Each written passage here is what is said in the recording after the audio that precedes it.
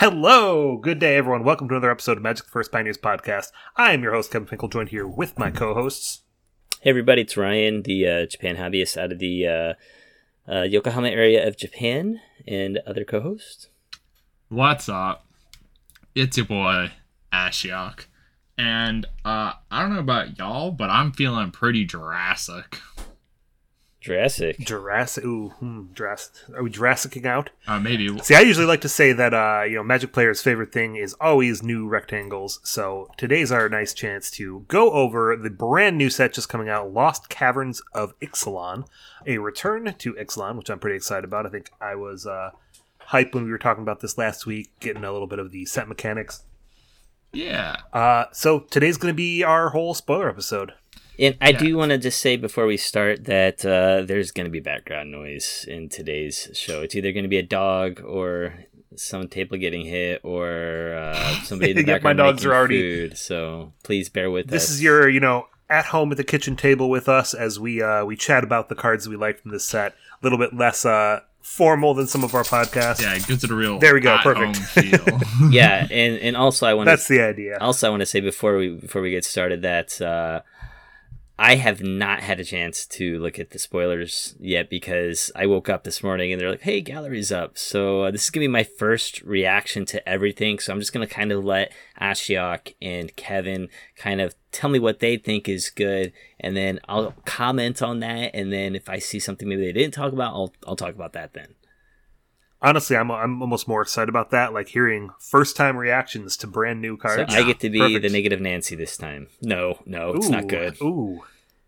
This is interesting, because I was actually medium excited about this set. I think that I was more excited, and then it petered out a little bit towards the end. But, I'm usually the one who has negative things to say about every card. So the fact that I'm being excited, I think that's going to be a hype for this set. I was genuinely surprised when you said you were excited about this set. I'm like, oh my god, hell has frozen over. The rapture has started. Kevin is excited about a Magic set. Let's go. A lot of people have been excited. I know Claudio was saying he really excited too. I think Harry13 said he was excited. So yeah. Oh yeah. All of the boys are so excited about this set, and as am I. I feel like as though that I was pretty excited, and then it definitely went into a drought, and then today a lot of these like random commons are actually like kind of decent to be honest. So yeah. So any boys out there of any gender, make sure you're excited about this set too. Popper is going to be fire. So it's going to be a good one from all these comments, but today's Pioneer. Yeah. Yep. So, are we ready to start talking about some spoilies? Yep. Despite our break from our usual format, this is still going to go the normal way where we go by color. So we're starting in Wooburg order. Yeah, and your boy's going to... I'll start. You know what? I'll take charge. And I think the card I want to start talking about is like something that actually like... I was pretty low on it for a bit, and then I got more and more excited the more and more it was explained to me by smarter people, is Warden of the Inner Sky. So this is a 1-mana, 1/2 human soldier. And as long as it has 3 or more counterings on it, it's flying in vigilancy. But you can tap 3 untapped artifacts and/or creatures you control, and you can put a 1/1 counter on it and scry 1. Activate only as a sorcery.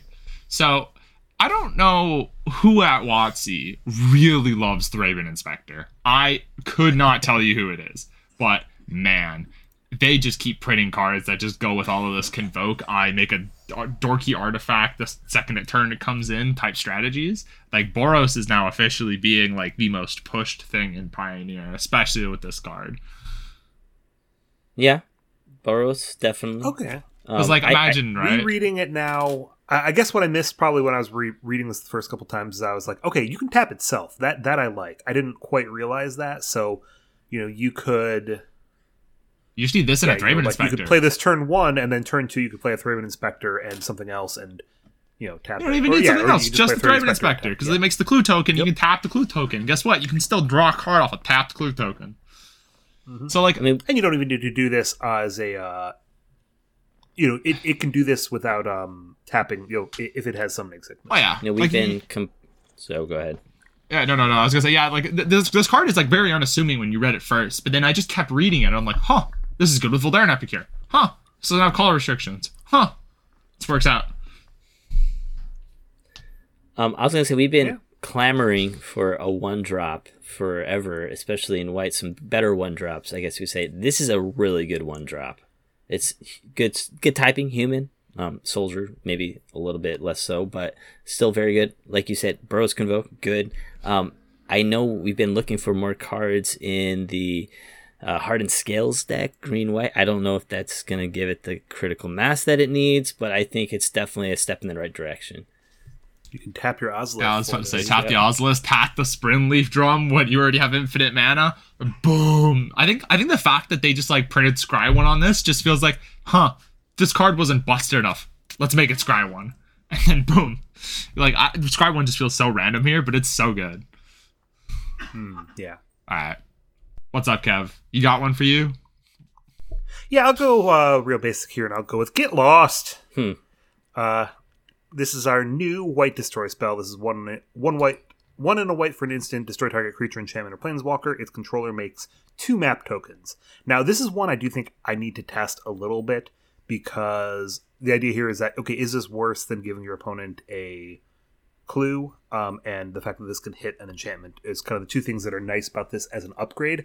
I think that 2 maps against the decks where it matters are probably worse than a clue is.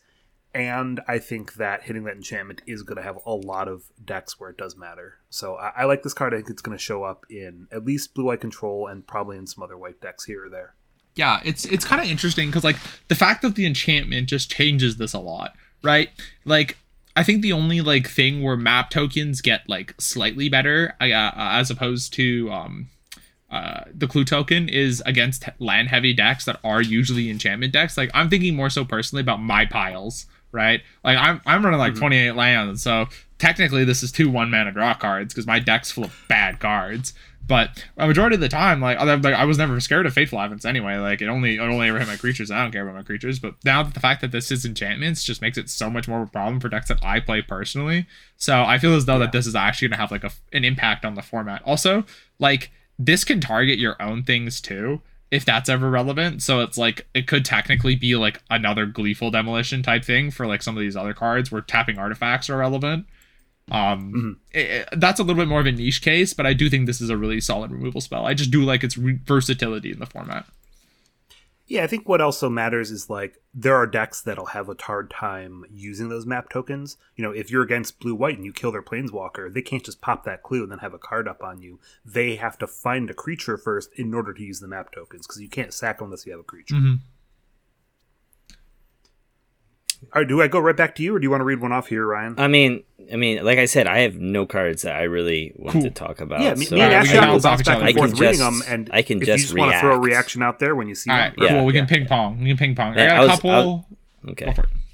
I was gonna say, you know, if they ever made a Seinfeld secret lair, they can change the name to Get Out of Here, or Get Out, and have Elaine pushing the person and then exploding. Sorry, never mind. Get Lost, I feel as though, is like pretty good. Like, I don't know if you got how often you guys are on TikTok, but like there's always those like that trend of just like things that like suburban white families say. And I feel like Get Lost would be a great version for that secret layer. Yeah. Like, one of the other ones is like, you got too much chip on your dip, or things like that. Chip on your dip. There you go. Too much chip on your dip. It's one of my favorite things. Anyway, double dip. one of the things, there's a few that I added that are like maybes, and so I'll go over like 2. I'll take the solid 2 for here. One of the ones I wanted to talk about that's just kind of like a niche upgrade is spring-loaded Saw Blades. 1 and a white, flash artifact. When it enters the battlefield, it deals 5 to a tapped creature an opponent controls.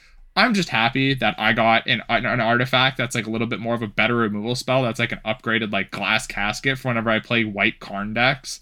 Very nice. Very good. And it's great with the Orion too, because you can just flicker it again and kill her thing.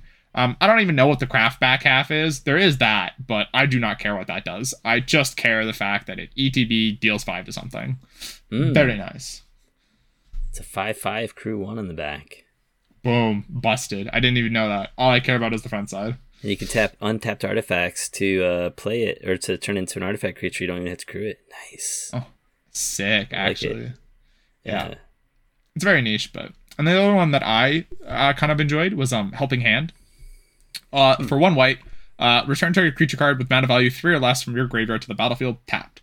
And I already had a couple people be like, "Oh my god, Grease Fang is broken. You can reanimate the Grease Fang. It's better. Can't stay away." And then they read the rest of the card. So make sure we remember that it enters tapped. It enters tapped. So immediately the Grease Fang Dream is dead. However, there's like this like meeting of the minds of one mind spells deck that exists in a format that's kind of just been like showing up on random people's streams. And I think this is where that card's actually going to be quite fine.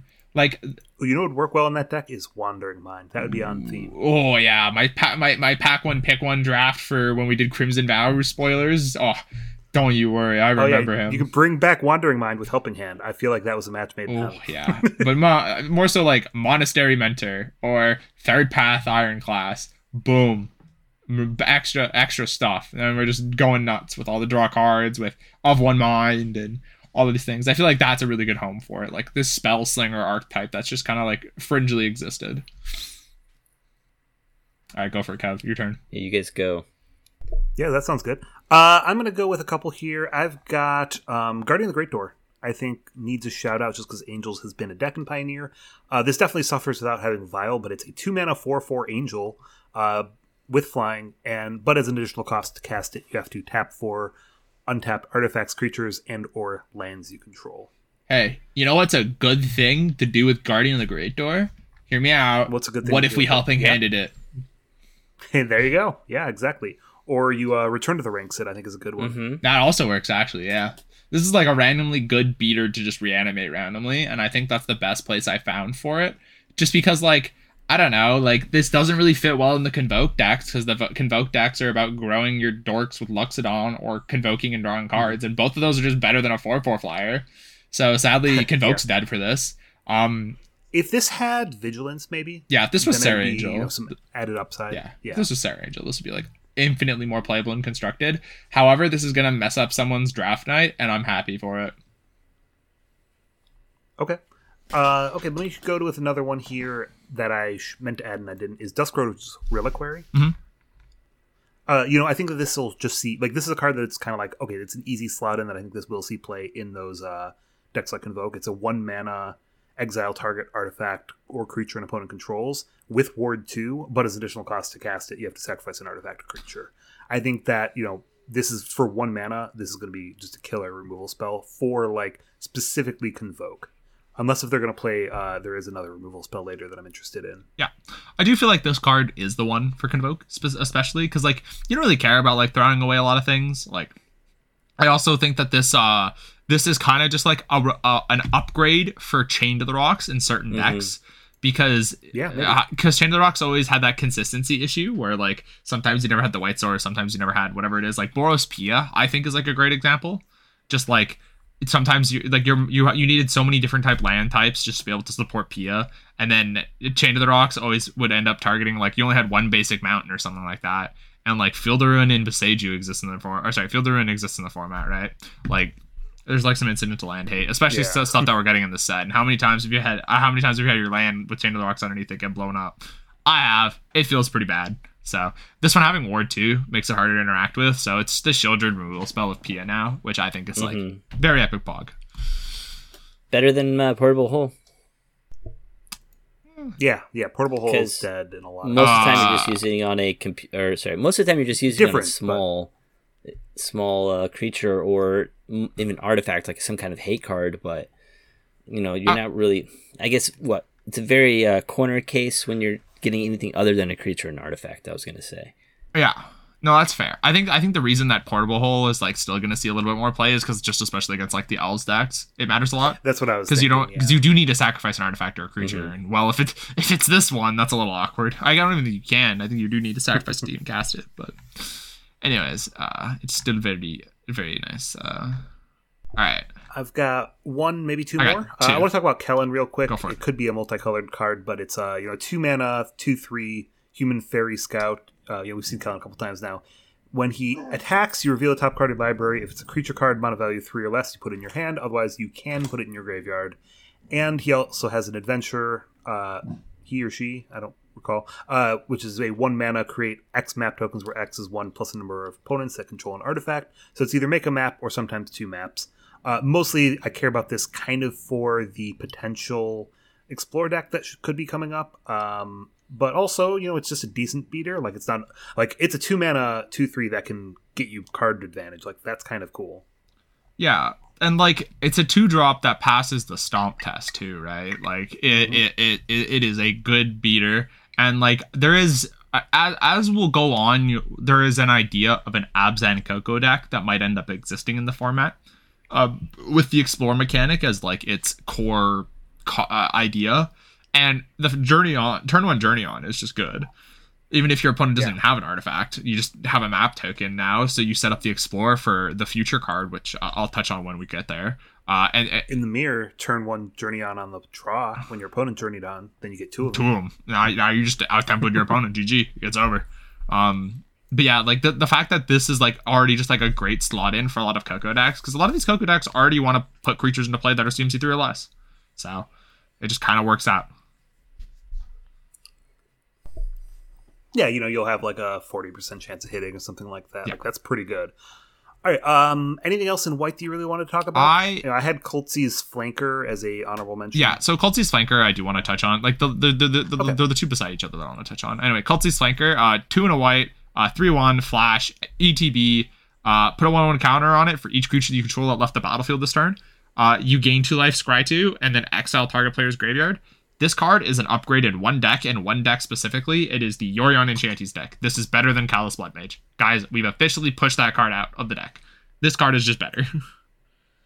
Now, this can't draw a card, which Callous Blood Mage could sometimes do. It could sometimes, but the fact that it can gain 2 life and scry 2 is like pretty decent, because you usually ended up using... Pretty close. Yeah, because you usually ended up using like whatever it was anyway. Night of Autumn to be able to do that, and this one already just has like a better body than it, and also it's top mode. The put a 1/1 counter on it for each creature that left the battlefield this turn. Whenever you are like winning with that deck, you are usually going end step, sacrifice your fires, get something busted, right? And if your opponent board clears you and you lost all your progress, well, you probably still have a bunch of untapped mana to sacrifice the fires, or you can at least like play towards this card, and now you just have a flash beater. You like lose 3 creatures. And what's really cool there is that it does not say died. It does say left the battlefield. So if you have this and 2 other creatures in play and you play a Yorion, this will come back as a 6/4. Yeah. This thing grows quick. Yeah. It's pretty cool. Yeah. Do we care at all that it's a cat warrior for like the, what is that cat that puts art equipment on things? Oh, Kemba. No, we do not care about this for Kemba. Because that, with Resolute Strike, caring about warriors? Okay. Nope. Just wanted to see. No, right. You tried. Blue cards? No, there's one more. I had a couple shout outs. Oh, one more? But... What do you got? Yeah. I have one more with Thousand Moon Smithy. 2 and 2 white. Legendary artifact. When it ETBs, you get a white gnome soldier artifact creature token where its power and toughness are equal to the number of creatures and artifacts you control. And at the beginning of your pre-combat main phase, you may tap 5 untapped artifacts and or creatures you control, and then you transform it, and then it's like a white land that says whenever you use this mana to cast something, you I think you get another gnome or something like that.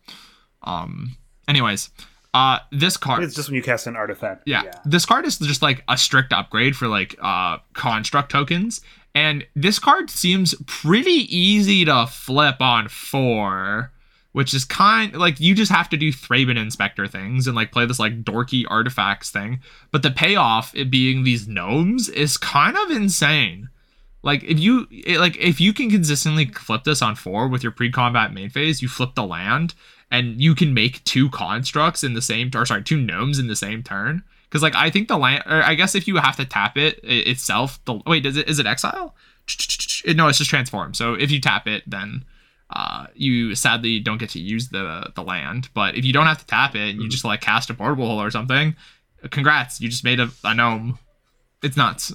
Like this can scale really well, and you also can like theoretically Yorion flicker it, and like even if you're just like hard casting the front side, like I think the fact of just it being upgraded constructs, and constructs have already been, I personally know how powerful constructs are in Modern. The fact that it's an upgraded construct for Pioneer is kind of scary, to be honest. Yeah, I think I'm mostly doubting where there's a home for it, just because, what white deck is playing 4-drops particularly. 4-drops that took over the game very quickly. A few of them, hopefully. Well, we'll see. I'm not convinced yet, but I would love to see it.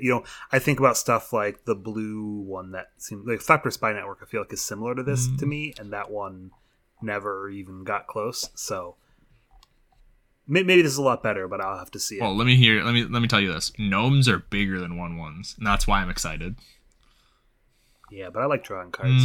Ryan, did you have some shout-outs? Yeah, I had some shout-outs real quick. That again, I'm just looking at this stuff as we go over them. I know somebody posted about Acrobatic Leap in, I was either on Twitter or like on the Discord. I think that could possibly see play in the Heroic deck. It gives you evasion. It's a 1 mana instant that says +1/+3 against flying until the end of turn. And then you untap it, so it can also dodge if they're casting what's her name, the Emperor, yeah, something like that, saves it from that, which I think is pretty cool.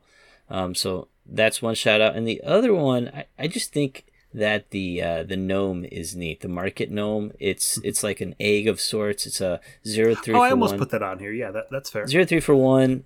When it dies, you gain 1 life and draw a card. And then if it's exiled from the battlefield while you're activating a craft ability, you get 1 life and draw a card. Maybe you're not going to be using that, but good sack fodder. If you're playing some kind of deck where you're just sacking stuff and drawing stuff, sacking stuff and drawing stuff, it's a good way to refill your hand and also gain value from it. So those are my shoutouts. That's fair. Craft kind of fell short for me as a mechanic. There's not a lot of craft cards that I care about.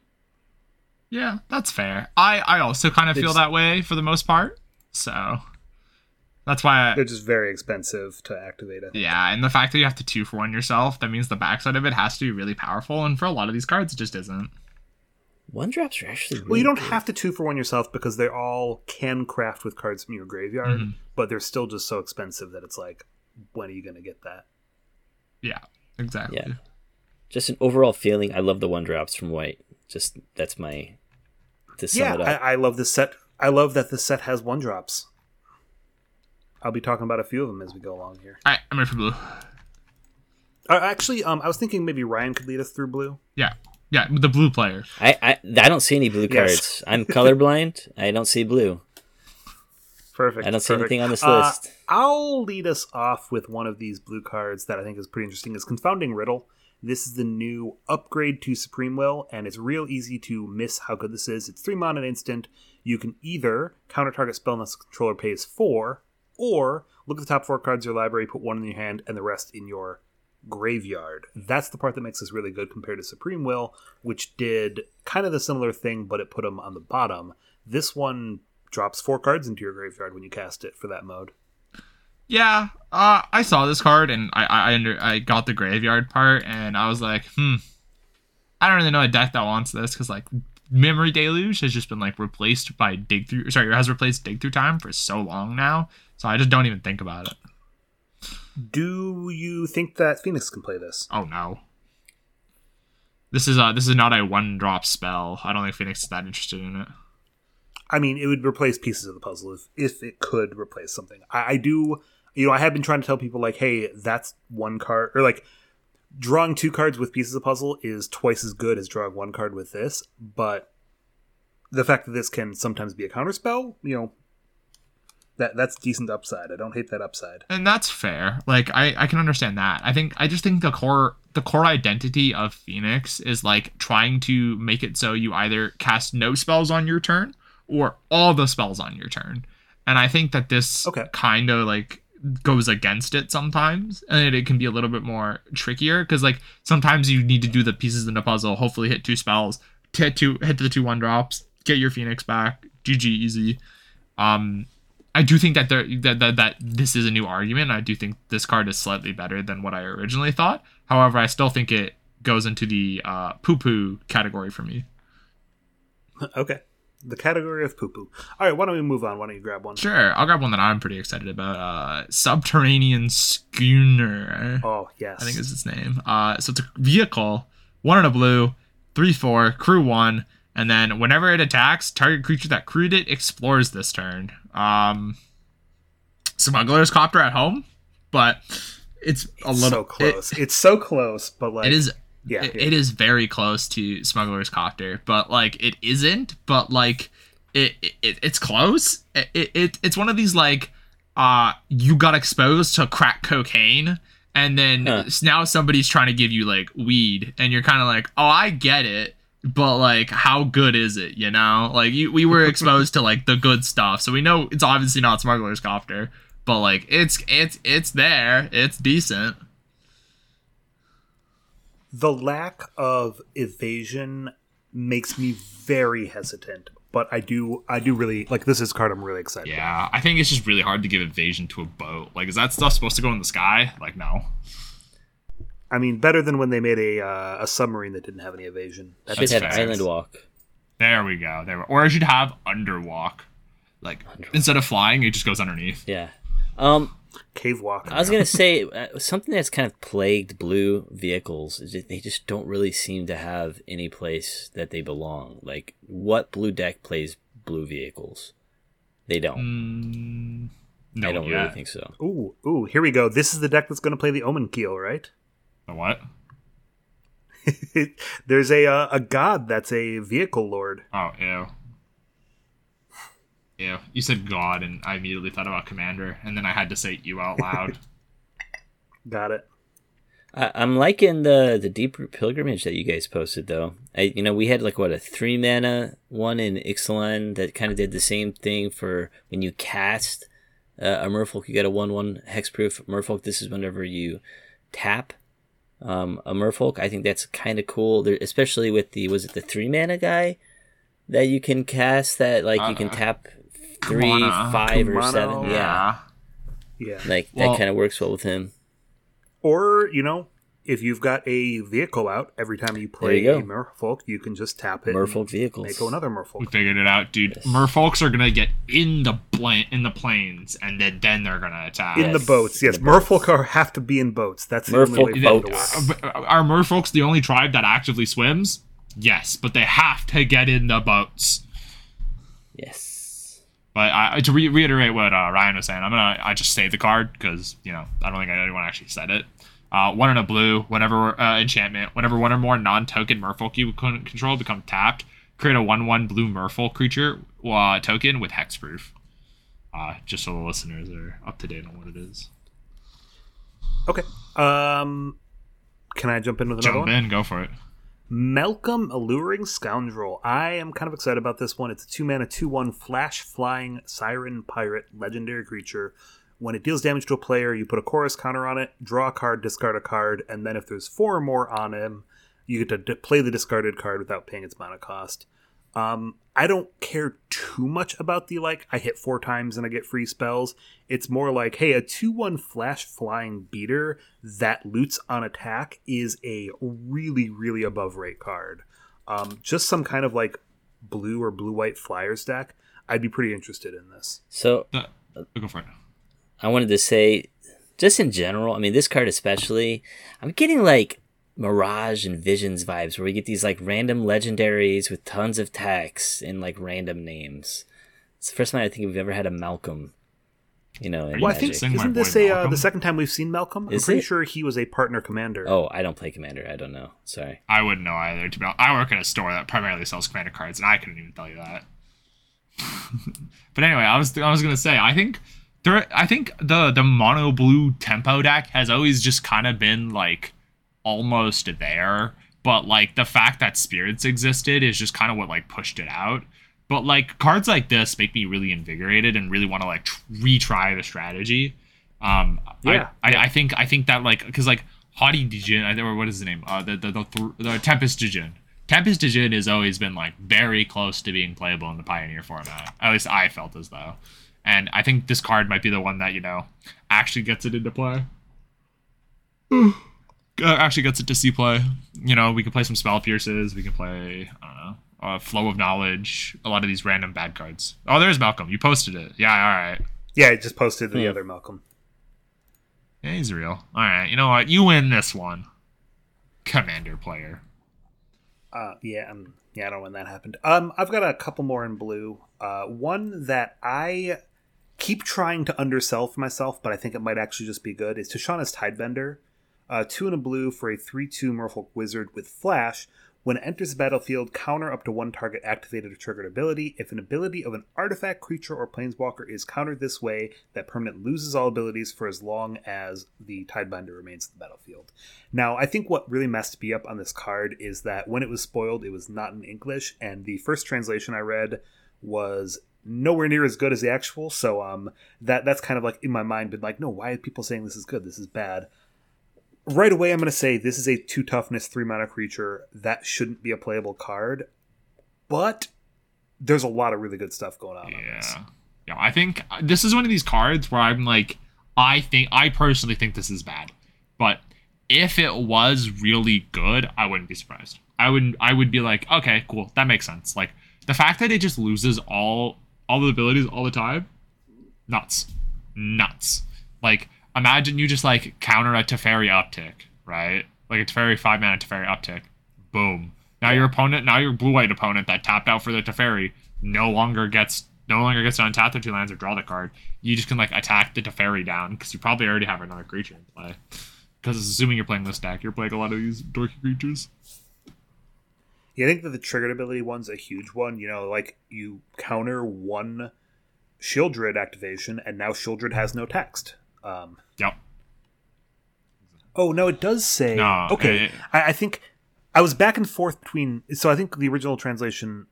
I'd seen another translation that was worse that said that as long as that permanent remains on the battlefield, that is not it. If you kill the Tidebinder, they do get the abilities back. Yeah. So, okay, then now I'm back to not liking it, but I do think that it's still close. Yeah. I think its ability, that the one that matters the most, is the Planeswalker ability. And I think this card is just especially good against, like, Karn the Great Creator. Like, you can just, like, stifle their ability, and now Mono Green has to interact with this card. And so now Mono Green has to kind of, like, change a bit, but it's been pretty good at that. It's been pretty good at doing that. I just saw a card. I've got one more, if you've got anything else. I just saw a neat card, if you don't mind me. Sure, what do you grabbing something? Zoetic Glyph. I mean, it's 3 mana, but it's basically another Ensoul. Enchant artifact, and it says the golem creature with base power, toughness 5/4, in addition to its other types. And when it's put into the graveyard from the battlefield, discover 3. So you get to, like, it kind of replaces itself, right? You get to grab something and put it into play. If you have another one, or if you have an Ensoul, you can just pop that on whatever artifact you have, right? Is that how it works? Yeah. That's true. Yeah, you could do that. You could technically you can make your land whenever it sadly goes away. Draw a card. Yeah, Discover 3 is put it into play, right? It's you can also draw it. Cascade. Yeah, it's Cascade, and then you can either cast it for free or you can put it in your hand. So it's like a technically better Cascade. When it's a death trigger, it's technically better Cascade. But and majority of the time, it's worse Cascade. And it's a non-land. Non-land, yeah. Okay. Yeah, I think it's kind of neat. Yeah, but I think the issue with Discover in, like, these Ensoul decks is, like, you're going to discover into Ornithopter and you're going to cry. That's going to happen. Yeah. You're going to be like, oh my god, do I cast the Ornithopter or do I draw it, guys? It's a really rough decision. It'd be great, though. I mean, because it's a spell, right? Or is it... It's any spell 2 or less. Or, sorry, 3 or less, right? Yeah. You could technically hit, like, Ensoul Artifact and... Yes. Well, here's the thing. You attack... You deal damage, 5 damage. You splinter Shrapnel Blast for 5, and then it sacrifices, goes to the graveyard, gives you another Shrapnel Blast to hit for another 5. That's 15 damage right there. Yo, I think you burnt your soup. I think you cooked a little too much. It could work. You're right. It could. You're gonna ruin someone's FNM experience. I'm so happy for you. But I'm done with blue. I'm done with blue as well. If you want to talk about your last card, Kevin, you can go for it. Yeah, I had one more. It was another creature that's kind of a removal spell. Is this Kitesail Larcenist, 2 and a blue for 2/3 with flying ward 1, and when it enters, for each player you choose up to 1 target artifact or creature they control, and as long as Kitesail's on the battlefield, that permanent is a treasure artifact instead of what it was. So it basically just like, hey, turns your whatever creature I have a problem with on the other side is now just a treasure, unless they can kill this thing. So, it's kind of it's kind of like the white Banisher or the blue Banisher Priest. Yeah. See, I can't wait to turn my opponent's creatures into treasures and just start singing, treasure. That is what you are. And then that's all I'll let her do with this. Yeah. And you get to turn one of your random artifacts into a treasure, maybe? Maybe. It's ramp. It's blue ramp. Guys, we finally got it. There we go. It's blue ramp plus removal. Everything we could ever want. Everything we want out of a pirate.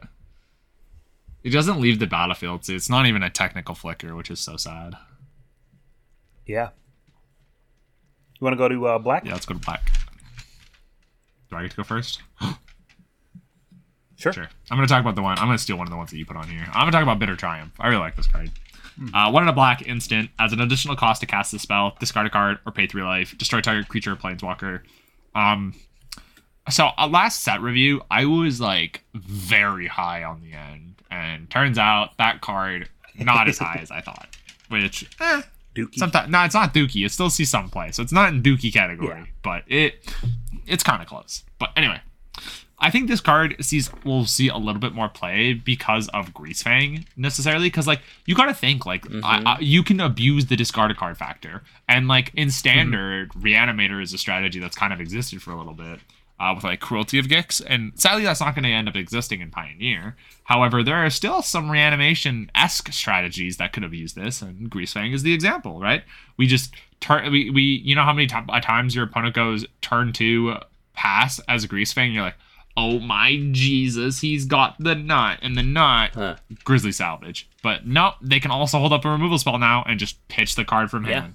So it becomes a stuff do 2 things type thing, and even if you don't have the Parhelion, you can just pay the 3 life. You know what deck doesn't really care about its own life total? Greasefang, because it's just going to kill your opponent out of nowhere anyway.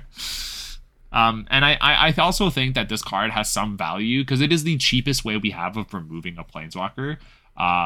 At least like, and while still having the ability to destroy other things. So I think this might see some play on like Rakdos Sack as well, just as a way to deal with Karn a little bit more cleanly, while also doing things like you can just bitter Triumph, pitch, I don't know, Cauldron Familiar, Witch's Oven, something that's already just kind of been like poop for a bit, kill your opponent's Karn, and you still have so much more mana to be able to do things. Or in that specific matchup, I think you just lose the life and you don't care. You're just super okay with it. Well, unless you're getting pressured by the old growth troll, which does happen frequently. Yeah. All right, I'm going to jump in with one that I really like, and I don't have a home for it yet, but I want to mess around with it, is Stalactite Stalker. 1 mana Goblin Rogue that's a 1/1 menace, and at the beginning of your end step, if you descended this turn, so that's put a permanent into your graveyard from anywhere, you put +1 counter on it. And you can pay 3 and sacrifice it to give target creature -X/-X, where X is the Stalker's power. I'm gonna be real. Didn't even realize this was a card. And now that you've read it, I'm not excited personally. But I'm not excited. Yeah, the rogue typing 1/1 that grows, and I was gonna make the rogue can joke. be a removal spell. I was gonna make the rogue joke of, oh my god, guys, rogue's got a new toy. Rogue's is busted, but I wasn't gonna swing that low. I think it's decent, but blue black rogues, right? There's guys that give you there's, what are they called? Not leaders, but the lords. Yeah. I think this doesn't even help fine. turn on the lord, though, is the sad thing. It doesn't. Yeah, it is a little weird that it wants you to mill yourself and not your opponent, but any of the cards that mill both of you would be just fine in there. Is there any other cards that mill both of you in rogues? I don't think so. Are they running like in, what is it, Invasion? Yeah, I was gonna say Invasion of Amonkhet's the only one I could like think of that maybe exists, but I think that's pretty fringe. Okay. Yeah, I'm the poo-poo stinker on this card. I'm the one that thinks it's bad, so sorry to poop on your parade. No, poo-poo stinker on my parade. Can I grab one? Why don't I grab another one then, which is another one that I think is poo-poo stinky, is this Starving Revenant, the 4 mana 4/4. When it enters, surveil 2, and for each card you leave on top, you draw a card and lose 3 life. And descend 8 if you have 8 or more permanents in your card. Whenever you draw permanents in your graveyard, if you draw a card, you gain a life, opponent loses a life. This card seems like it could be great after Shieldred gets banned. Dude. Or at least okay after Shieldred gets banned. Taking 5 after drawing a card? Oh my god. Alright, we found a new low. I think I read this card, and you know what genuinely went through my brain? I was like, Commander. And then I stopped thinking. because like this just looks like something that someone playing Nekuzar or whatever is just gonna like have a field day with, and that's it. Yeah, I mean, I could see it showing up in standard. Oh yeah, standard maybe this is fine, but I guess there's like that Golgari mid-range deck. Maybe that's Cease Play, but Ryan, I heard you were excited about the black card. Yeah, Greedy Freebooter. It's the 1 mana human pirate for it's a 1/1, and when he dies, you scry 1 and create a treasure token. Seems great for all these sack decks that are going around. I don't know what I would replace it with, but I like that they have another option. I think like this like competes in the same vein as like what's the card called? Unlucky Witness. That kind of just already exists in Rakdos Sack. And like the card that already exists in the format that Unlucky Witness is picked over is Shambling Ghast. And Shambling Ghast creates a tapped treasure token, I think. Maybe. And also gives -1 and -1.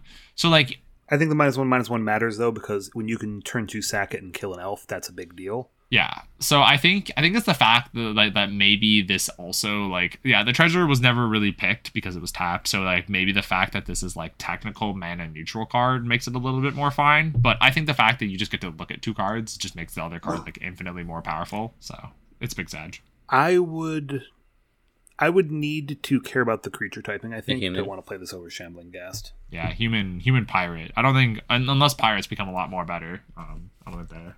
Yeah, don't think it's going to have a place, but I do think it's a good card. I just think it's neat. Yeah, there we go. A neat card. There we go. Anyways, are you ready for me to talk about the card that's actually going to break the format? Sure, yeah. Queen's Bay I didn't know you were Paladin. leaving black already.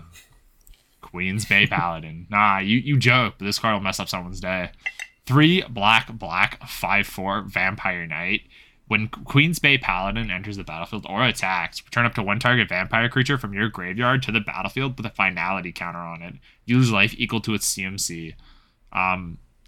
So finality counter, for those who don't remember, is if it dies with the finality counter on it, you exile it instead. So, you don't get like infinite returns with the Queen's Bay Paladin. But this says attacks and enters the battlefield. So I'm just saying, if my 1/2 gets like Fatal Push, my Knight of the Ebon Legion, I can return it. I can just get more value off of like Sorin. Sorin is a very powerful card that it got pushed out of the format, but vampires could come back because you just reanimate a champion at dusk, and now you're drawing 2, losing 7. But you were already just like gaining infinite life with Sorin anyway. So I don't know. Is this a card that resurrects vampires? Maybe, because it's the best card that already exists in the proven successful vampires deck, which was mono black. Like we had these like short stints with like Galta and Maven and like Lord Xander when those cards were spoiled, but we kind of figured that those were less consistent. Is Childred a vampire? Childred is not a vampire. Sadly. No. You just like this card because Queen's Bay is in Canada, isn't it? There is the Queen's Bay in Canada, but I like this card because I think the fact that you can just constantly reanimate your threats that you already like I can throw something at you with Sorin and then reanimate it with this card.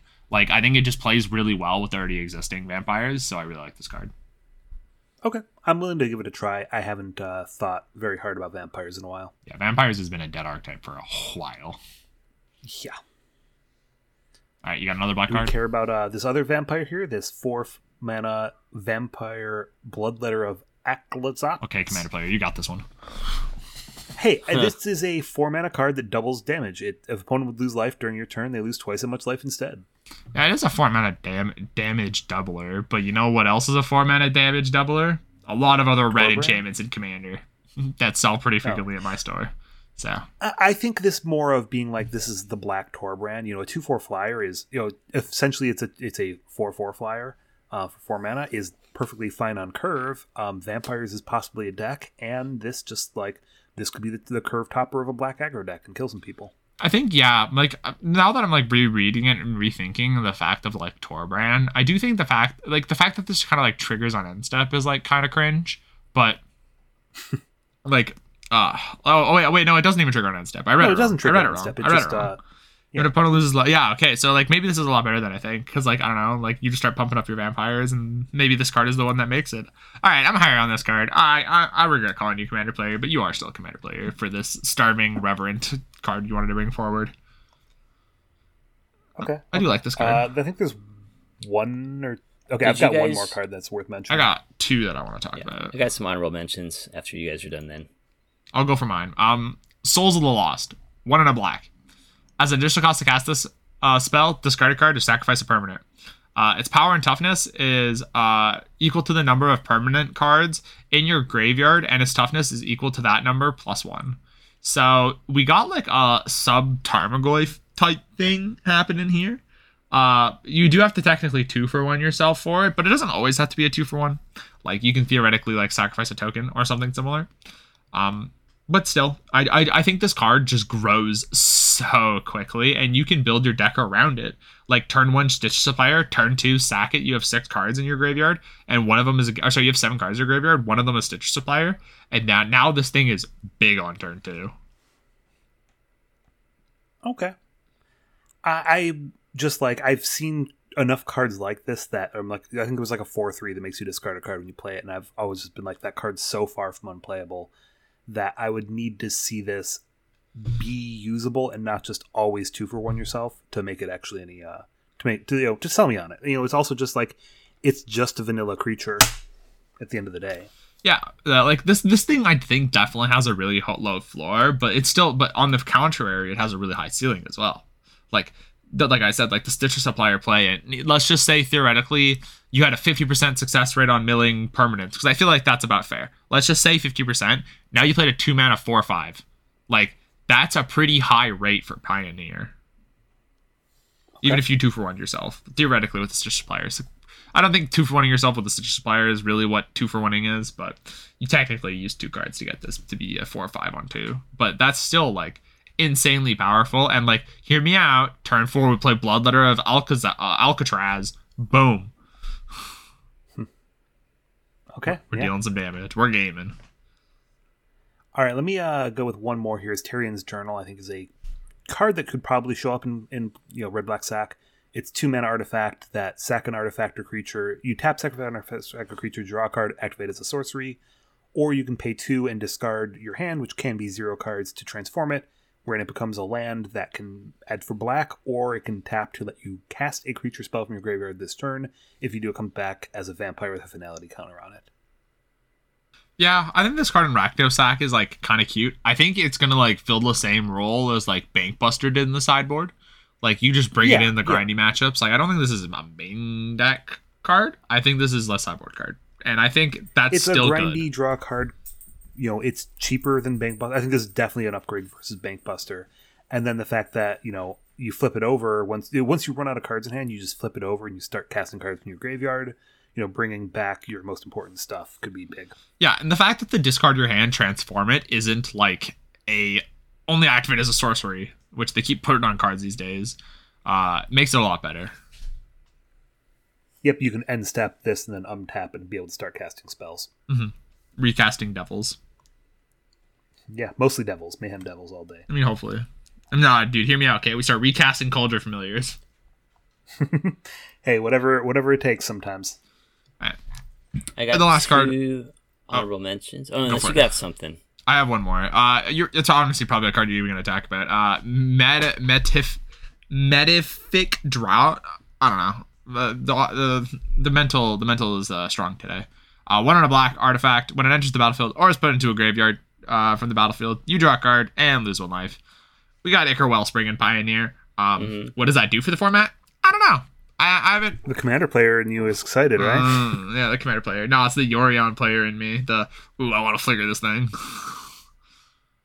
I don't know what it does. I don't know if there's we're going to be throwing this thing at people, but it exists in the format now. And I think Popper, obviously, it's going to make a little bit more of an impact. But I mean, value-wise, we got that gnome, and we got this. We have the black, we got the journal. White. But that black-white decks we were talking about recently that sacrifice permanents and stuff like that? Yeah, maybe. We can bargain it. There you go. Braids. Throw it to the siege. You could, what's that cringe enchantment that's awesome? Cringe enchantment? The Doom 2 white and a black. Doom Foretold. I figured it out.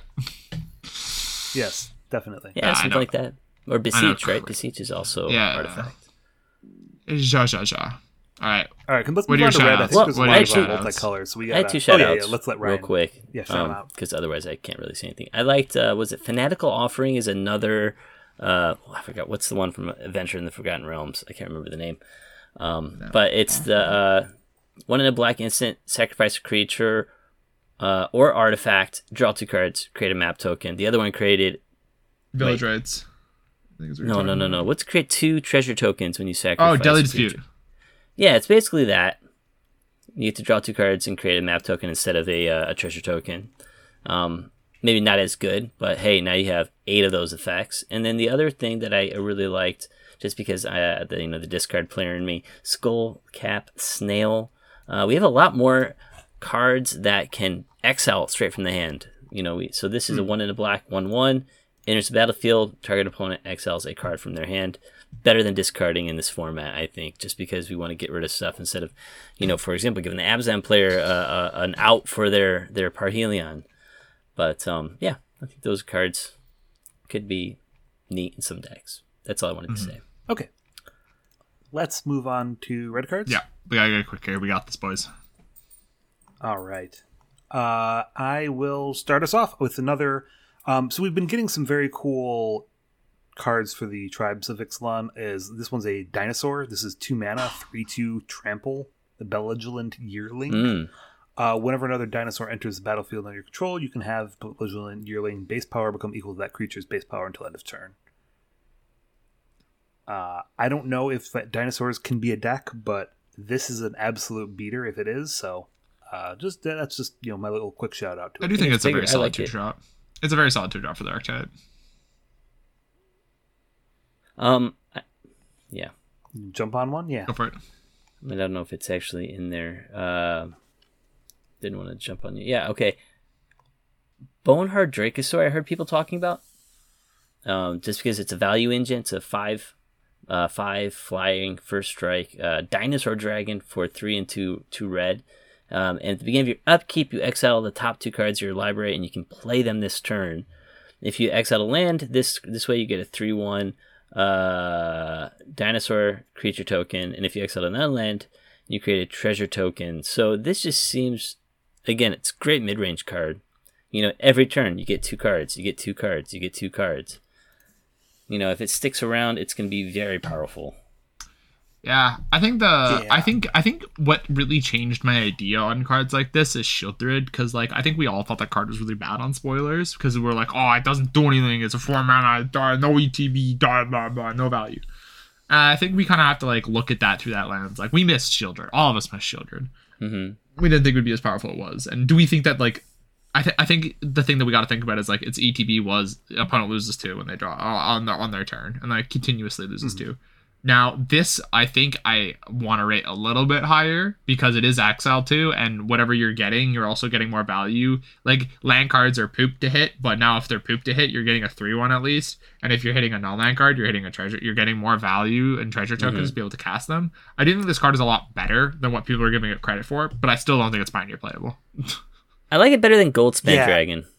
Yeah, but Goldspan Dragon doesn't see play either, sadly, right now. Yeah, I think that's a fair way to put it. Is I'm just trying to think if you let your opponent untap with this twice, there is no chance of ever winning that game, right? Yeah. So but if they untap with it once, maybe it's it's good enough where it's not quite if it untaps with it once you win, but it's definitely if you untap with it twice. But that's still a decent card. I could see it maybe, but it's definitely. The 5-drop dinosaur or the 5-drop dragon spot is a little bit contested. Yeah, if this maybe card, I'm more interested in a dinosaur. If this card was busted, I would be surprised. But if it isn't, I called it. Talking about cards, Trumpeting Carnosaur, 4 mana, red, dinosaur, 7/6 trampler. When it enters the battlefield, discover 5. 2 in a red, discard this card. It deals 3 damage to target creature or planeswalker. I just like this card because I play a lot of fires. Because Discover is pretty good with fires. Because if you don't have anything to cast, if you don't have the fires in play, this card's a lot better. If you have the fires in play, you can draw the card if you want to cast it. Just Discover into a non-land card, draw it, don't have to cast it, or you can just three your opponent, or sorry, three a creature, three a creature or a planeswalker, and just like have it be like a pseudo removal spell. And I do think that the discover mechanic is very powerful, and I think this is one of the more better discover cards that was printed, but I still don't think it has a home. So sadly, it's probably gonna be pushed away. I'll talk about it in a combo deck later, so I'll save it for then. Yeah, I saw that combo deck. That combo deck was sick. Go for it though. Pick a card. Any card. I'll go with how do you pronounce these? It's like Oher, right? Yeah. Oher, maybe, yeah. Oher Oxonil, Deepest Might. This is one of the first cards that was spoiled, and I feel like people, because it was spoiled so early, it hasn't been getting much talk about it, but it's a 4/4 God for 4. Trample, if a red source would deal an amount of non-combat damage less than Oher's power to an opponent, that source deals damage equal to its power instead. So there was kind of a deck, this Cavalcade of Calamity or whatever it was called. Like whenever you attack with a creature, you do 1 damage to the opponent. And all of those like creatures would do similar things where like, oh, when it taps, it does 1 damage to the opponent. This guy makes all of those into 4 damage attacks, which is kind of insane. He also, if he dies, comes back as a land that can flip back over into him later. Yeah, Scorch Spitter gets a lot better. Cavalier or Calamities gets a lot better with Cavalcade this card. of Calamity. Yeah, that card gets a lot better. Like that. I only ever think of Raid Bombardment, but that one's the one that's binary legal. So you're the one you mentioned. I'm not very high on a lot of these gods. I think this is the second best one for the format, but I do think it is like probably playable a bit. But Mono Red Aggro has just been so bad for so long. So who knows? Then maybe I shouldn't talk about Breaches. I'm going to shout out Breaches because I think that's a card that's kind of above rate, and I don't want to call it the red. Oh god, what's the green Glissa?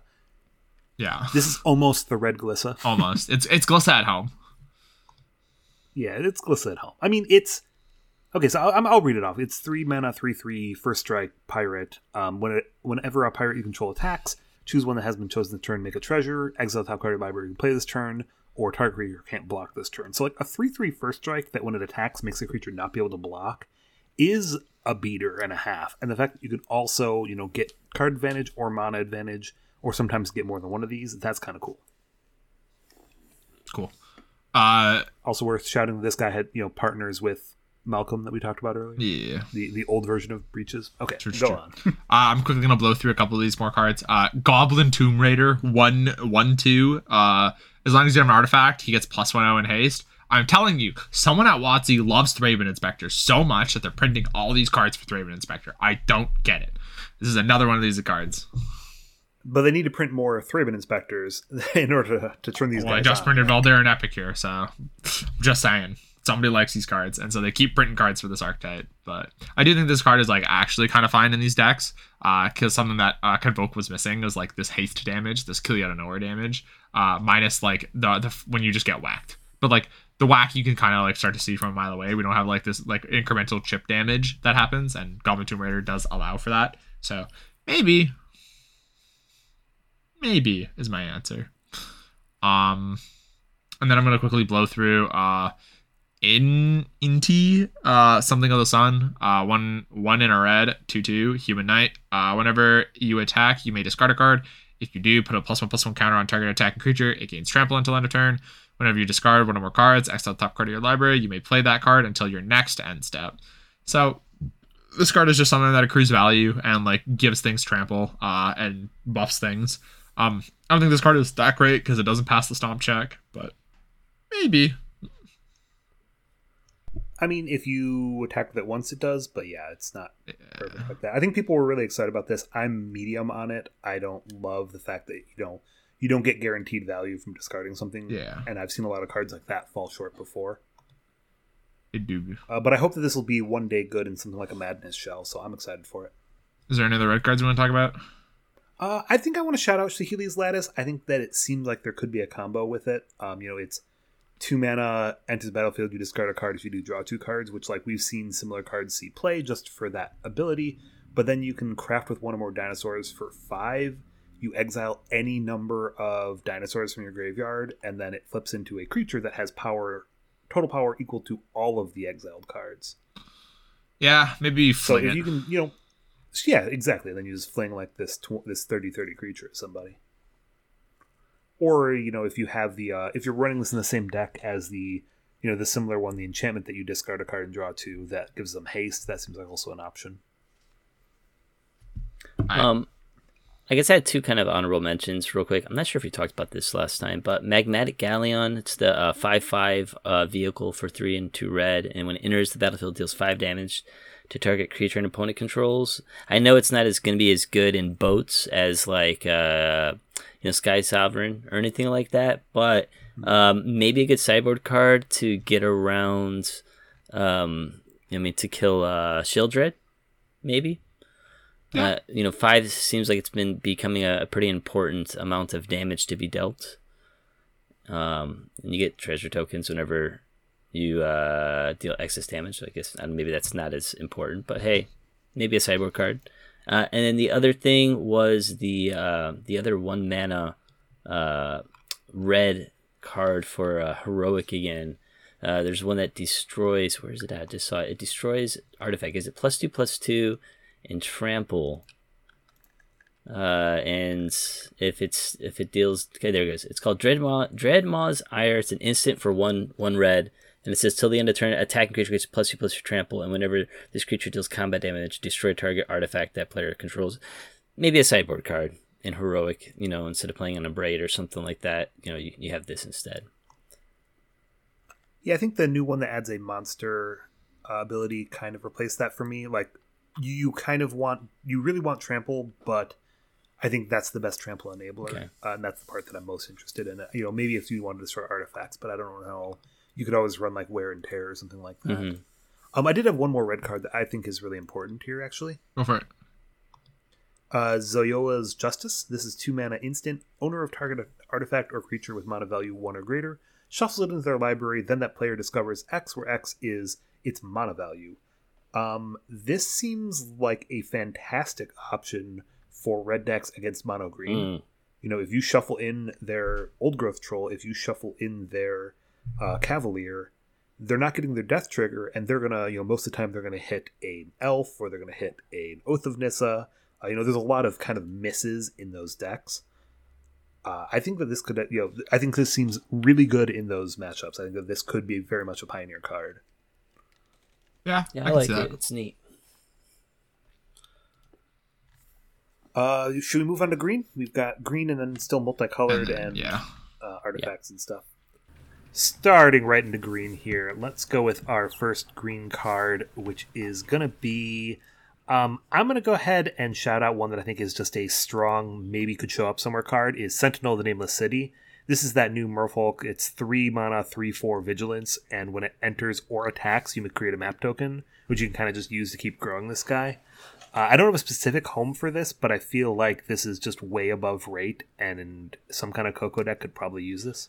Yeah, I don't know. We've been getting a lot of these like 3 mana, 3/4, give them random text type cards with a lot of these sets. Like there was the one that returned an adventure card, Exile a Graveyard or something like that, and that card hasn't been broken into the format. So I'm not really impressed by this card's stats, but I do think it is like a good, solid creature for limited. It'll ruin someone's day there, but I don't see this breaking into Pioneer, sadly. Okay, where do you want to go ahead with green? I wanted to, before can I say something real quick? I think we should just talk about Merfolk in general. Like, I know there's a lot of Merfolk in this set. Has it addressed the problems that Merfolk had in the last set? Like, are any of these playable? Are they just not like, not merging well, like, working well with what's available already? Or are they going in a totally different direction? What do you guys think about Merfolk in general in this set? I don't think Merfolk has gotten enough upgrades to be able to be playable, because like it needs like a format identity, and it just doesn't really have one. Like in Modern, it's like I'm gonna island walk and then control the board, make it really hard to attack, and cast these free spells to counter your cards and things like that. And we don't have that in Pioneer. Pioneer Merfolk to me is kind of like this dorky mid-range creature pile. It just doesn't really have like an identity, and nothing in this set really added to it to give it an identity. Like maybe I think it's maybe the blue enchantment, but more aggressive than that. I wouldn't call it like a dorky mid-range because they've got like some of the best 1-drops of any of the typal strategies we've got, and they've got like 3 lords at 2 mana. I think the issue is kind of that they don't have any kind of interaction. Yeah. And that's really the issue there, is like there's no good removal, there's no Thoughtseize equivalent, and that's what all of the black decks get to have with their typal strategies. Humans gets to have Thalia to at least slow down any kind of interaction there. I mean, I think what it needed is like some kind of merfolk that just like taps guys down whenever you play something like a blue one. Is that what that does? Whenever you play it's on merfolk, it taps a creature? Yeah, or untaps a creature. Yeah, so something like that, maybe. Yeah, maybe. But I just don't think it has that identity. But anyway, you got a green card you want to talk about? I'll try it. Yeah, go ahead. No green cards you want to talk Anyways, about? it's just probably safe to say that we don't need to talk about any merfolk.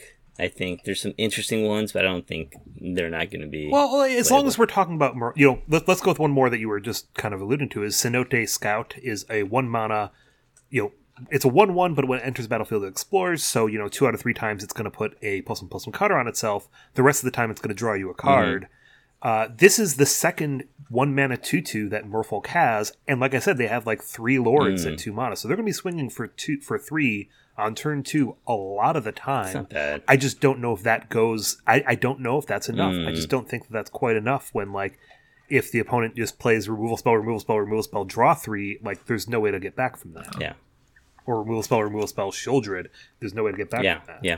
Yeah, I think Merfolk's sub-identity, being like a lot of this Explorer stuff within Ixalan, will make it so that some Merfolks will end up seeing play, like Jadelight Ranger and Merfolk Branchwalker. But outside of those, like we will never be able to see like Merfolk be like an actual like Merfolk style deck. I mean, maybe that. So do you think that Jadelight Ranger is better than the Sentinel of the Nameless City? Easily. I would think it's the other way around. Easily. I think it's easily better.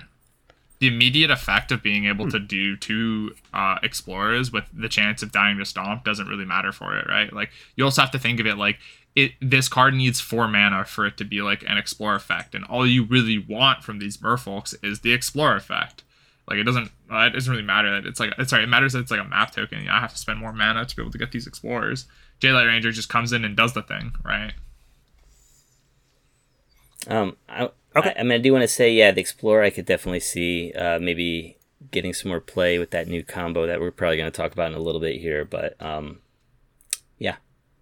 Other than that, I don't think... All right, let's move on here. We got to finish up green. You guys go next. We got some green cards. I'll go with Ixalan Lorekeeper. So it's a 1 mana, 1/1, and then it taps to add a mana of any color. Spend this mana to cast a dinosaur spell or activate an ability of a dinosaur source. Disappointing mana dork, sadly, but I mean, I think there is a chance that if dinosaurs become like this multicolored deck, I think that this card is like the backbone of it. However, we've only really seen dinosaurs be like this red-green strategy, so maybe Elvish Mystic is still better in those decks, but I think that if we start to become Naya, this card becomes a lot more appealing. I like it. Yeah, I think that's... You and I were talking about this card quite a bit, and that didn't get recorded, unfortunately, but that's definitely kind of where I was leaning towards.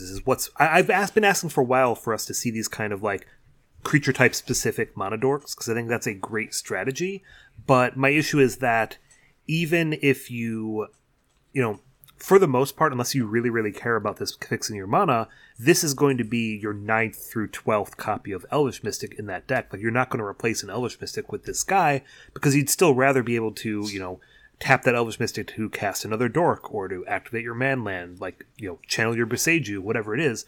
All the stuff that Ixali's Lorekeeper can't do. So it's really just like, even if you have the dinosaur strategy, it's still not better than what we already have, and that's kind of the issue with it for me. I still like it better than the 1/1 that becomes a 3/3 if you have a dinosaur in play. That was like 2 mana. Yeah, that one's obviously better than that. That one scales past it. Yeah, there's a lot of 2 mana dinos 2 mana. now. So, like, I just, like, I was looking at some dinosaur lists, and I saw a red-green dinosaur list, and they were running, like, 6 of the elves. So I'm like, okay, if you're only running 6 of the elves, you're not going to be adding 6 more copies to put this card in. So I don't think it's going to really show up unless if we can find something that's a dinosaur deck that really does have those mana requirements, playing, like, a triple white spell or something crazy like that. Yeah, I can agree with that. And that's sad. I really want this That's card to be sad. good. But, oh well. Kevin, you wanna go with the next one then? Sure, I want to shout out one that I was shocked when this was revealed is Glimpse the Core. 1 green for a sorcery. Search your library for basic forest card, put it on the battlefield tapped, and shuffle. And it also can return a cave from your graveyard to the battlefield tapped. But this is the first of its kind as far as Pioneer goes. We have not seen a 2-mana ramp spell other than like Ruin in Their Wake, which I'm not going to count because I'm the kind of person who's tried to make that work and hasn't. Let's just say this is the only 2-mana ramp spell in the format. And that's kind of exciting. But I'm also like, has it already just been power crept out? Like, does this have any way to see play in Pioneer?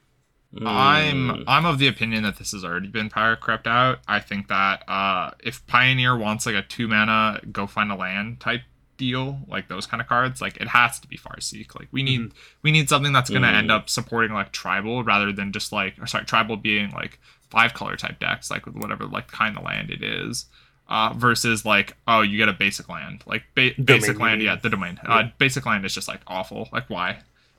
It's not gonna do anything. Like, yeah, not just basic land, but basic forest. So this can't mana fix. It can't find a triome. Would this have been better? Yeah, if it had been like a forest, plains, or a mountain, because those are kind of like dinosaur Naya colors, right? Yeah, like if this could have got like a basic land of any choice, then like maybe this would see play. But this just gets a basic forest. Or if it said forest and didn't say basic forest, if it said forest, it would be nuts. But it says basic forest, or if it said a basic of any kind, I think it would be good. But the fact that we got the short end of the stick on both ends of the text, yeah, this card's not going to see play.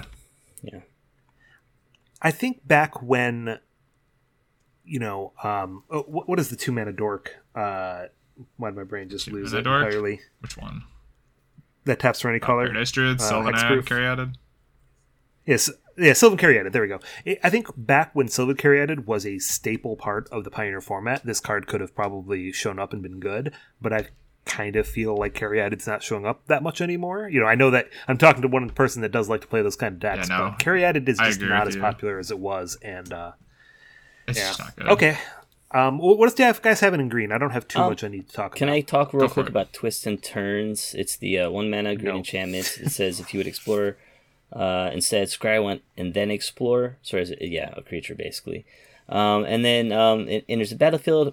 You get to explore a creature you control. And then when a land enters the battlefield under your control, if you have 7 or more, you get to transform it. Its backside is add green or tap 4 mana. And tap it to look at the top 4 cards of your library and reveal a creature card from among them, and then put that card into your hand. So, everyone's been talking about that Wild Growth Walker combo.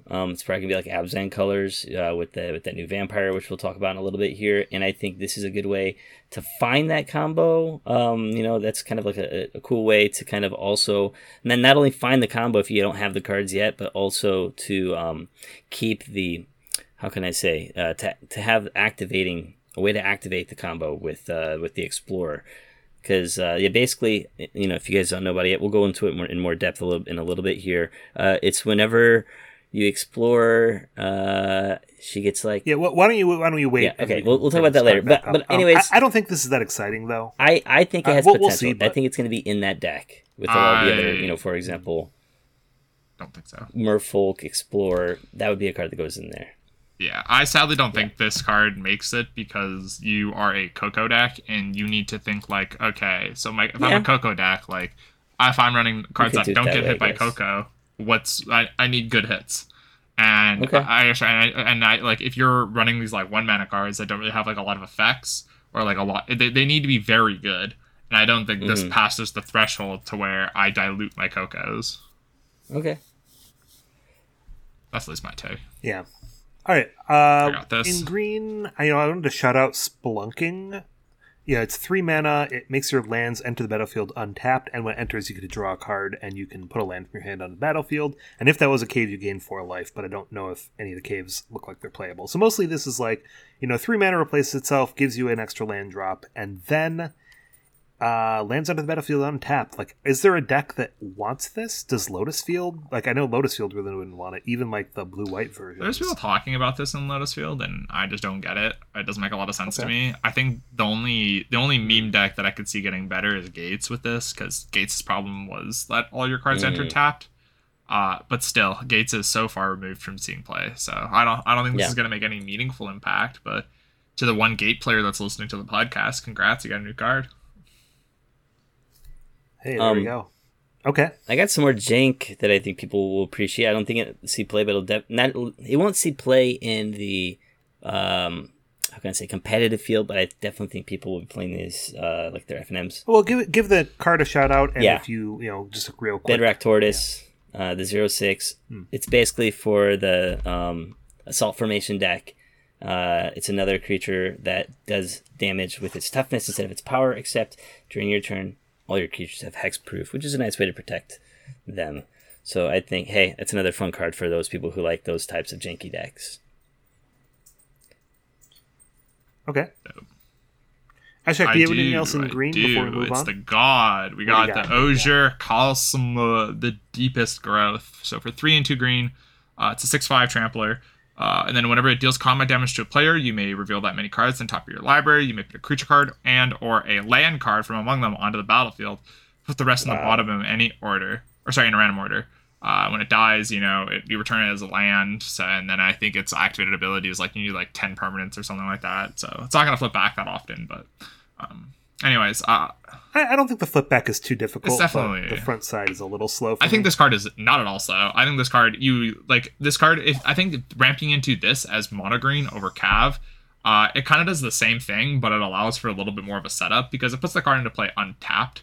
So if you just like hit the Nykthos, or if you like, this can also hit Nykthos, right? You can hit like Old Growth Troll. You can also hit like Pelucranos. You can put into play like Cav. Like you can run this as like the flex slot, and you get more triggers off of your Kioras. This also gets head off Storm. Like this and mono green might actually be like a little bit more of a split and kind of like rival in the 5-drop slot for like, I think this might be like a 2 of with like Cap being a 3 of now. Obviously it's 1 less devotion, but this card does continuously put cards into play and is really good at attacking because it also has trample, which a lot of this deck had problems with because like it was only Old Growth Troll that had trample. So I do think this card is quite good.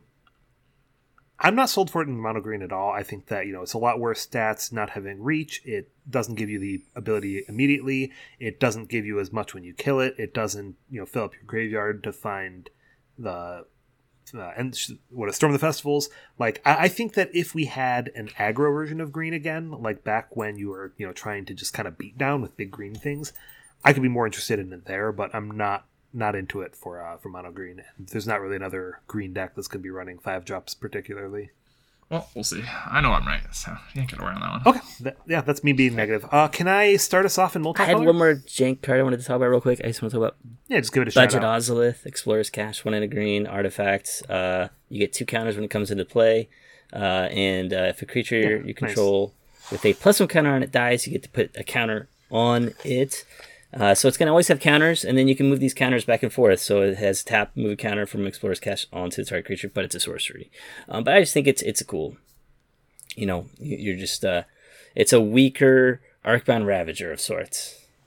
And it's uncommon.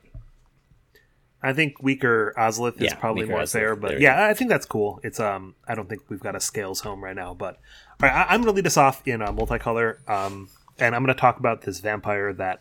I know I already tweeted out. We've already been alluding to it a couple times in this episode. I've been calling her Abba. It's Amalia Benavides Aguirre, or something like that. That pronunciation is probably a mess. But it's this 2-mana vampire explorer, or vampire scout. She's got Ward, pay 3 life, which doesn't do too much, but it can slow some people down. And then her ability is that whenever you gain life, she explores. And then if she has exactly 20 power, you destroy all other creatures. So the way this works is that Wild Growth Walker. Wild Growth Walker, whenever you explore, you gain life. So if you have her and Wild Growth Walker in play, you either gain a life or you explore, and then You explore, gain 3 life, explore, gain 3 life. And this will continue until she gets up to 20 power and destroy everything, including the Wild Growth Walker. And now you've, gained, let's say, 60-something life. You've put a bunch of cards into your graveyard. You've set up the top of your deck. And you've got a 20 power attacker in play with no creatures in the board, on the field. So this is, this can win as early as turn 3 with this deck. And what I really, really like about this is that it's a creature-based combo deck, which I've kind of been asking for a while. We haven't had in Pioneer just like a, we don't have something like the Devoted Druid combo or the Kitchen Finks combo, and this is something that, we can Coco for it, we can Chord for it. It's just something that we can kind of like naturally happen into our deck, and I really, really like that. I've been looking for something like that in Pioneer. Yeah, I agree. My question... Go ahead. No, you go ahead. I was going to say, my question is, how would you build this deck? Would you just build it with a whole bunch of other, like you said, it's a Coco deck with just a bunch of creatures. Could you also build it another way? Like I said, with that enchantment that I was talking about. And I think there was another one, another like 1-man enchantment from the original Ixalan that also is like explore, your creature explores. Would you just do that? Let me let Ashiok make his comment first, and then we can talk about I can even just respond to that. I think that's just like not going to end up working out. I think you want to be this more like Hate Bears y Coco type deck, like with some interaction, with some like you only end up wanting to run like I think 10 explore creatures, if that. Like you don't want that many dilutation of like explore, because like explore is not the most powerful mechanic we've ever seen. It is like it's okay. Yeah. Like it's decent. I wouldn't say it's like unplayable, but like it's pretty okay.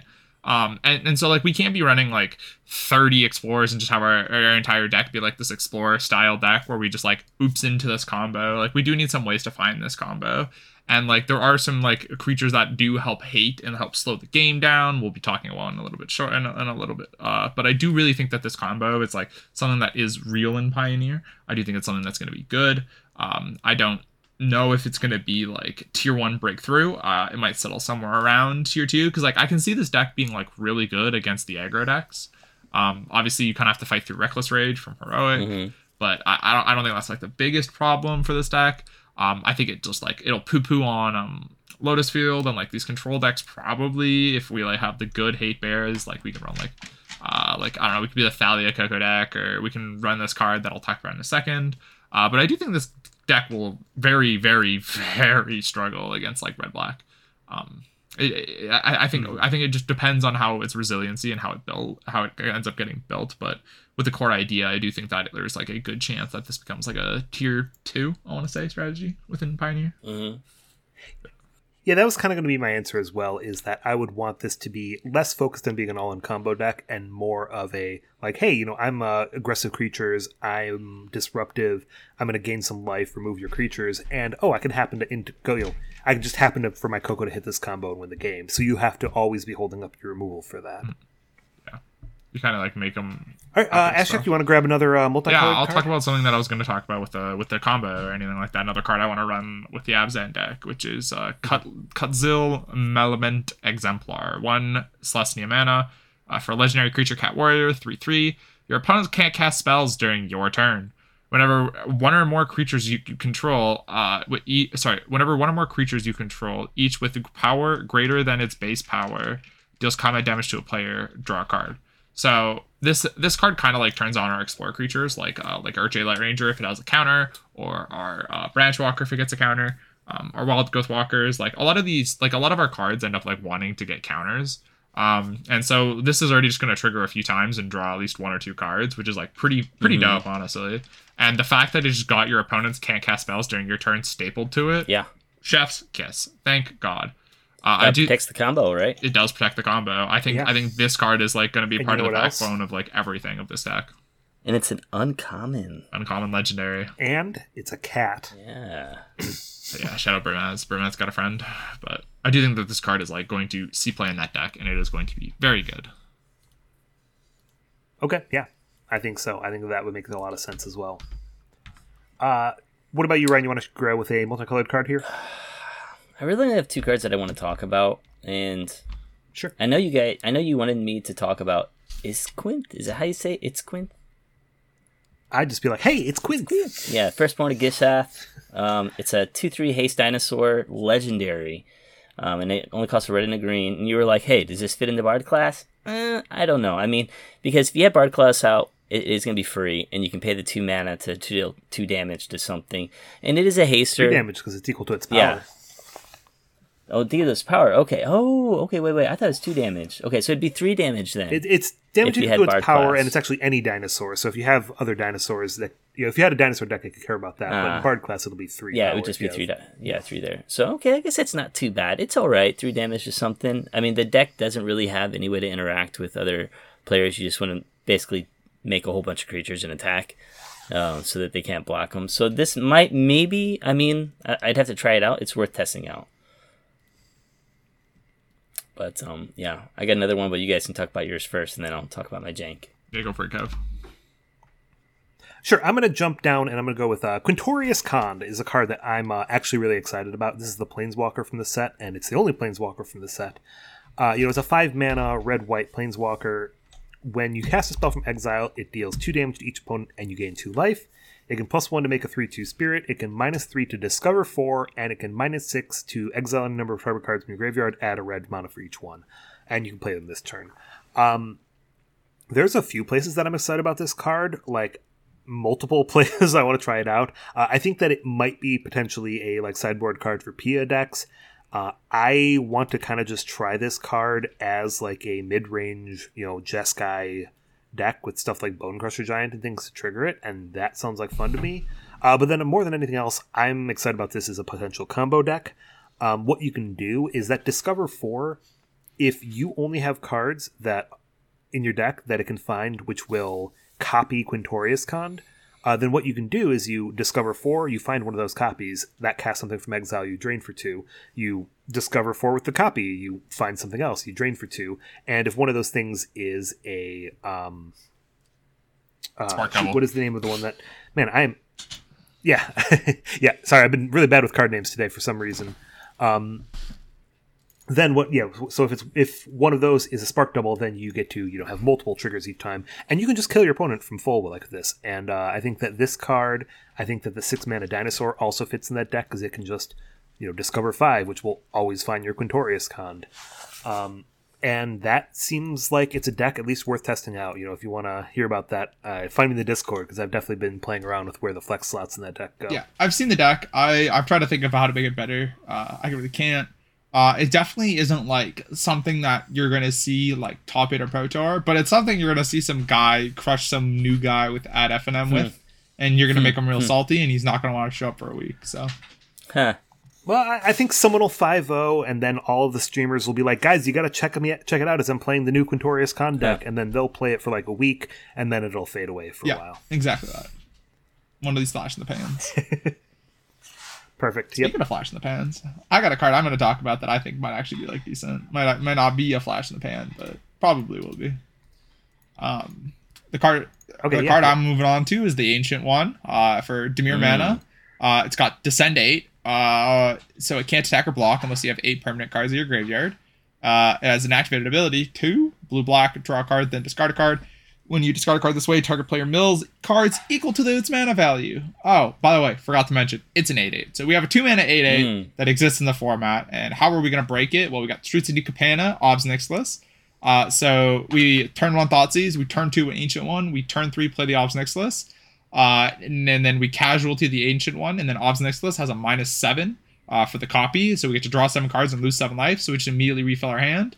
Obviously, we can't hold so many cards. So we're going to have to discard a few, but we basically sculpted our hand perfectly in this deck. I also think that something we could run alongside it is Shieldred. Shieldred, so we can gain the life if we want to draw those cards and not have to think about the losing 7 life as like a huge drawback. Or we could target our opponent if they're tapped out and make them draw 7 cards and lose 21 life. That sounds fun. Spicy. I also think a really cool card that we can run with it is Voldaren Thrillseeker. We can give this thing back up and put 2 counters on it and then 10 our opponent. That sounds quite powerful. See, I was going to talk about this card, and I knew that we had talked about the Obnix combo, but I was going to be like, oh, but what about Voldaren Thrillseeker? We could make this into a 10/10 and blast it at our opponent. All of it in the same deck. It all will work out. Trust me. Yeah. Now, can you also fit the Archfiend Metamorphic Alteration? We're not playing Oops All combos in Grixis. I swear to God. All right. SMH. I'm going to go with one more card that I think is definitely worth mentioning, and then we've got a few, maybe side playable. The next one I'm going to say is Molten Collapse. It's just an upgrade to Dreadbore. So Dreadbore is red and a black sorcery to destroy a creature or planeswalker. This is red and a black sorcery to choose one, or if you descended this turn, choose both, destroy a creature or planeswalker, or destroy a non-creature, non-land permanent, mana value 1 or less. So this can... this can just be your Dreadbore with slight upside of sometimes you'd rather just choose and destroy their Oath of Nissa or their clue token, their blood token, whatever it is that you need to destroy. I think the big one would be like Witch's Oven. Sometimes you even get both, and then it's just insane. Yeah, I think this card might be the Chain of the Rocks killer. Being able to destroy an opposing Chain of the Rocks as a Chain of the Rocks player makes it so sad. Because, we were always like, that Children's gone for forever because Red-Black can't deal with this. And, well, now they can. No, but That's wonder rough. Yeah. if Claudio's tried this out in Niv-Mizzet yet. Claudio's probably already thought about this in Niv-Mizzet 20 times. Yeah. Okay, what else do you guys have in multicolor? I got some jank, and then that's probably the last one I have, and you guys can talk about the rest. So, can I talk about... Omnath Vampire, Vito Fanatic of Alkalatsu. Sorry, I can't. You can't just say it's an Omnath Vampire. You need to so sell it's us a on 4/4. that. It's 4 mana. It's already like Omnath, right? It's 2 in a white and a black. It's a legendary vampire demon. He's got fly in, and he's got 3 activated abilities. So his first one is if you sacrifice another permanent, you gain 2 life this turn. If it's the first time, and then if it's the second time, each opponent loses 2 life. And if it's the third time, you get a 4/3 white and black vampire demon creature with flying. So it's like basically a vampire version of Omnath. And I don't know. Maybe we've been talking about these black-white sacrifice decks. I definitely think there's a shell out there for this. This would be a neat little card, maybe as like a 2 of or a 3 of, to put in there for a little bit extra oomph. I know you guys are gonna hate it, but I'm just gonna call you a commander player. That's really it. Yeah. It's a commander card. All right, if this drew a card when it enters the battlefield, then you can call it Omnath. You could sacrifice a card to draw 2 cards. They have those cards. No. And then it creates that's not card a treasure advantage. Token, and then you sacrifice that. But that's not card advantage. None of this here is card advantage. Okay. We'll get there someday. Someday it'll be card advantage. Yeah. All right. You got another shout out here? Yeah, I do. I got a Whale of the Forgotten. So for blue and a black, sorcery, descend 8. So if you have 8 or more permanent cards, this card gets a lot better. You get to choose 1 or more instead. But for right now, we're choosing one of these whenever we're not descended.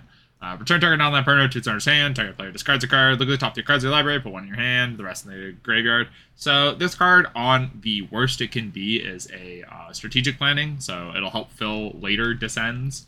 But when you do have descend active, is it good enough? And I think it is. I think being able to return something and make them discard it, so basically a Devinra Horror, is probably fine enough. Obviously, it kind of gets a lot worse when your opponent knows about it and your opponent's playing around it. They're just going to start keeping lands in their hand. But, hey, you're at least, being able to make a tempo swing, and it's replacing itself. So your opponent's at least down 2 cards, and maybe you can, not down a card and down tempo, because they have to recast the thing. And you're up a card, or card neutral, I guess, because... you're strategic planning into something else, and hopefully you win the game. I think this card is fine decent. I think this might see some play. I don't know where yet, but I do think the spell is very strong. I feel like I'm low on it. I just 8 is a lot to get through, and if I'm the kind of deck that's really wanting to descend hard, I don't know how many sorceries I can play in that deck. So I think I would rather be trying to find something like a Stitcher Supplier to let me put the cards in the graveyard. And that makes the whale a little bit awkward in that way. So I'm not high on it. I'm willing to see, if I could find, I've messed around with Blue-Black Phoenix before. Maybe I'd try it in there, but I'm not sure if I'm on this.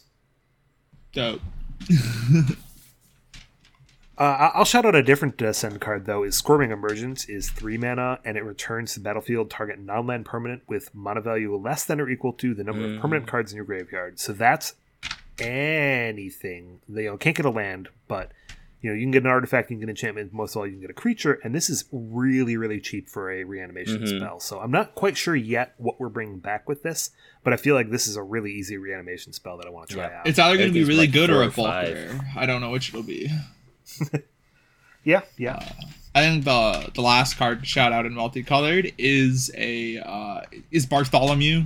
I don't know his full text, but he's a Orzhov 2/1 legendary creature, Vampire Knight. Sacrifice another creature artifact. Put a 1/1 counter on him. So we got a free sacrifice outlet that can grow pretty quickly. It's also really good with like Return to the Ranks. It's how it doesn't allow you to sacrifice himself, but whatever. Yeah, we just have like a really good sacrifice fodder. Something to sacrifice things too, which hasn't really existed in Pioneer before. So shout out to that. I mean, there was Rally the Ancestors, but I guess that never really existed. Yeah, so that's what I was going to say, is that if this was like 7 years ago, I would be like, oh my god, they finally broke Rally the Ancestors. We've been asking for a cheaper, replacement for our 3-mana sacrifice outlets for forever. And I don't quite think that this gets there. I am interested in trying it out, but I just don't it's not going to like break the format open like it would have if it was printed, 7 years ago or something like that. All right, I'm good with multicolored. Anything else you want to shout out in multicolor here? I'm good. I was going to shout out Ann Impackle, but I don't need to talk about her. Okay, let's go to artifacts. Go for it. I don't have much. I was literally just going to shout out Threefold Thunderhulk, literally because I was going to try playing a Godfarrow's Gift with it, and that's just pure jank. I don't have anything really in artifacts, though, that I care much about here. I don't know if Ashai cares. I can just talk about these other two real quick. Terrian Soul Cleaver is 1 mana equipment. We always need more equipment. We do need good equipment, but hey, 1 mana equipment's good. It gives your creature vigilance, and whenever another artifact or creature is put into the graveyard from the battlefield, you put a +1/+1 counter on that creature, and it has equip too. So it seems like a neat way. You can sacrifice stuff. I was playing the Dwarves deck before with what's it called? What's her name? I can't remember her name anymore. The 2/1 dwarf that sacrifice 5 treasure and look for something. Oh, Magda. Is that Magda? Yeah. So basically, you sacrifice 5. And you have this on top of somebody already. You put something else in play, and then that thing gets +5 counters. Plus, you get like a new equipment or something. So hey, I think it's fun. It's a build around card.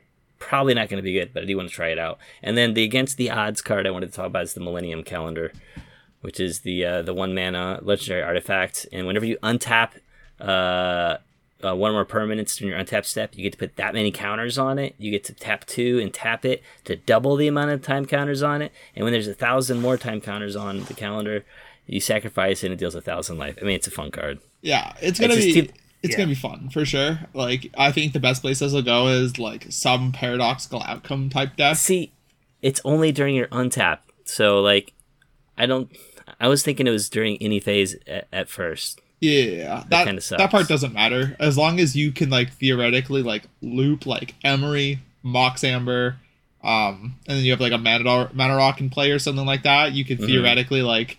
Oh, so Paradox Engine. That's what I meant. Paradox Engine. You could theoretically like kill with this. I'll tap it. Oh yeah. Just untap. Yeah. You could do that, I guess. Yeah. Yeah, it doesn't have to be during your untap step. There were other cheaper ways. There just has to be one during your up. You just have to be able to make infinite mana to double the counters and untap it. Okay. Well, we're almost done, guys. Let's go on to the lands here. I think that there's not a ton. Like, I want to talk about real quick. Like, are any of the caves good? I don't think so. I don't think we got these new caves. I don't think any of the caves are good enough to justify playing caves. I think there's like one that like mana fixes, which is kind of fine. And that's really it. I wasn't really impressed by a lot of the other ones. Like if we had Leonin Arbiter and Pioneer, maybe I'm a little bit more excited. But could Echoing Depths copy Lotus Field in the graveyard? Yeah. So Echoing Depths is one that enters as tapped as a copy of a land in a graveyard, except as a cave in addition to other types. Unfortunately, if you enter as a copy of Lotus Field, then you have to sacrifice 2 lands. So yeah, it works the way that Vesuva does, not the way that Thespian Stage does, and that's not really what you want. Yeah, it's sadly not as busted as you may think she be, which is so sad. Any other lands you guys are interested in? Pink Tint? Go for it. I mean, I was going to say, I think I said it last time, but I think Caverns of Souls is going to... I mean, it's not going to break the Pioneer metagame wide open. I think already Control's moved away from playing counterspells for creatures and stuff like that, but I think the mana fixing is going to be good for the typal strategies, or is it Kindred now? I can't remember. Could be both, yeah. So, we have really expensive mana confluences now. I think they're going for like $40 or $50. This is going to be printed a whole bunch. It'll probably get down to like $30. So if you don't want to buy your mana confluences, definitely get your Cavern of Souls. I think it's going to be just another great way to play those 3, 4, 5 mana typal strategies that you want to play. Mm-hmm. I am so incredibly low on Cavern of Souls. I think this card is not going to affect Pioneer in the slightest. With the creature decks that wanted to abuse Cavern of Souls, I think, yeah. So like, if this sees play in mono white, I think mono white just gets like slightly better against spirits, and that's really it. Spirits is already going to have to change as an archetype because it won't be able to interact with Cavern of Souls outside of Spell Queller. But I mean, like, I don't know. Like, this card's just like, Pioneer is not about counter spells. Counter spells suck in Pioneer. There's just no reason to like run Cavern of Souls. Like, Mana Confluence is like, I don't know, like sure, like sometimes this can be better than Mana Confluence because it's less painful and like more budget, but still, this card just not gonna sadly affect Pioneer as greatly as everyone thinks it might.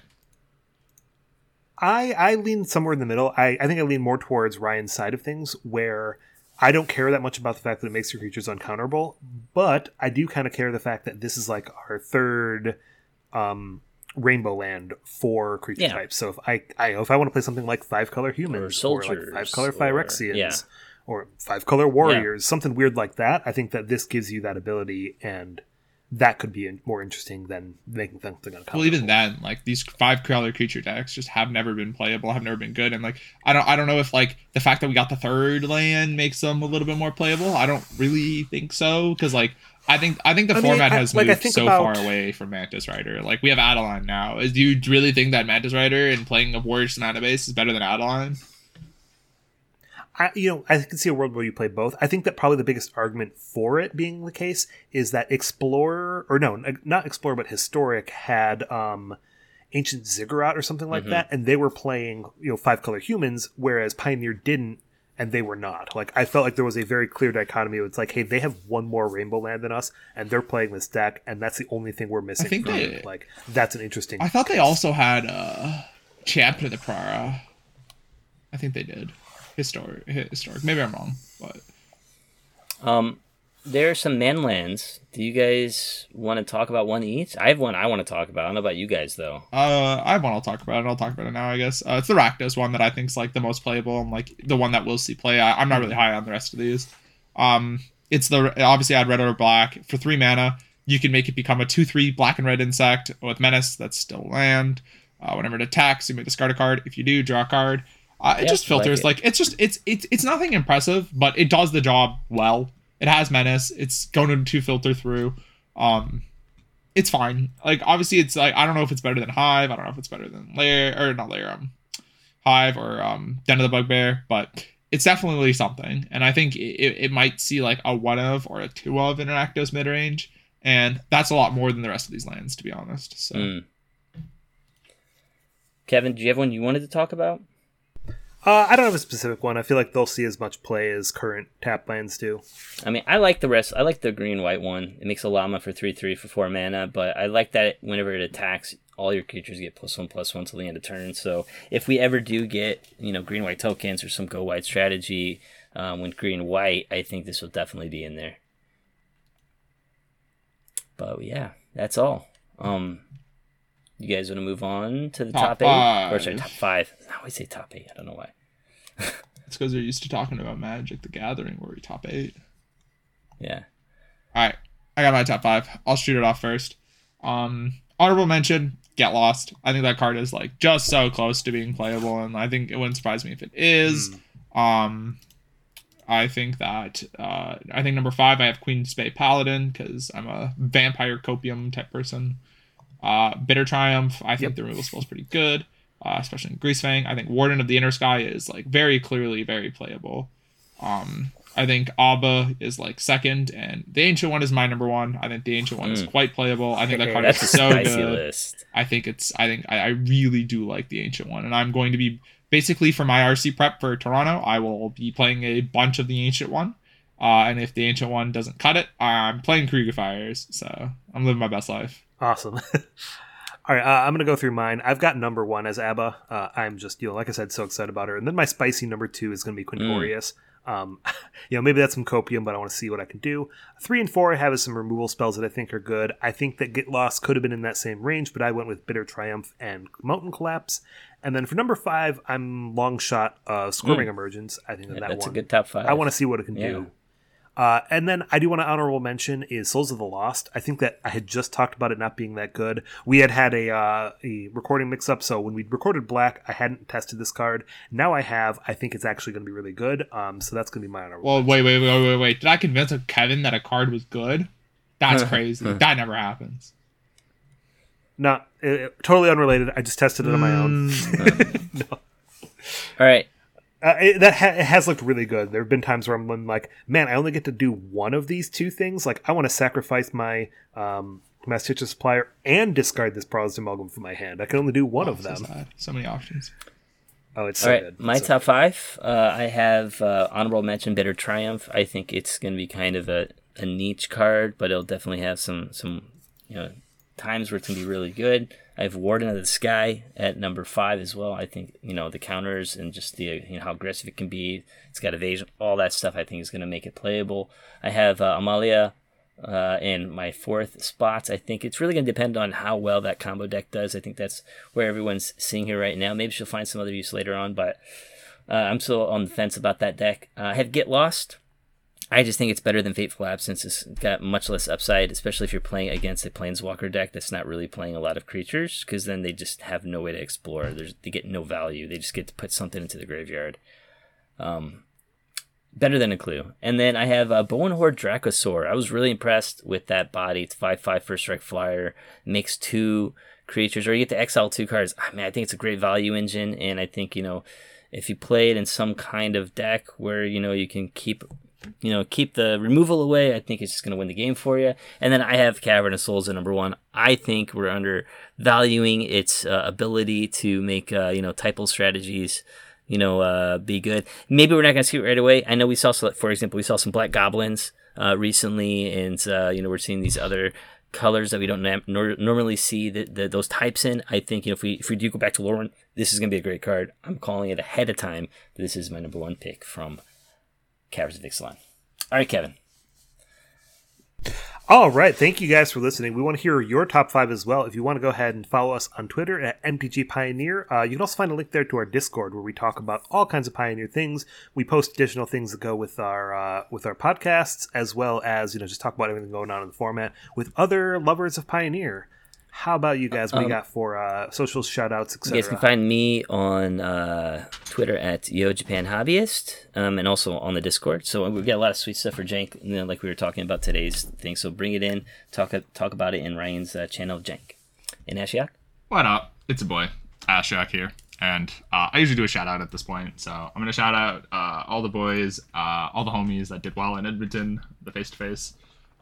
Your boy finally got his RC invite, so we're qualified for whatever season it is now. So nice. All good. Competitive is living the dream. You can find me on Twitter at Dreams of Ashiok. I'll also be in the Discord. If you guys have some lists that you're brewing up and you want me to make fun of them because they want to exist in a competitive space, I'm your boy. If you want someone to be really happy about it because you included a Gruul card, you got Ryan. Yeah, that's really all we got. So. Do I get to take can I do the outro? Can I rerun this outro? Ooh, okay. Sure, yeah. So you got the we all appreciate you guys for listening. Your first pioneers are Rarx D'ing out.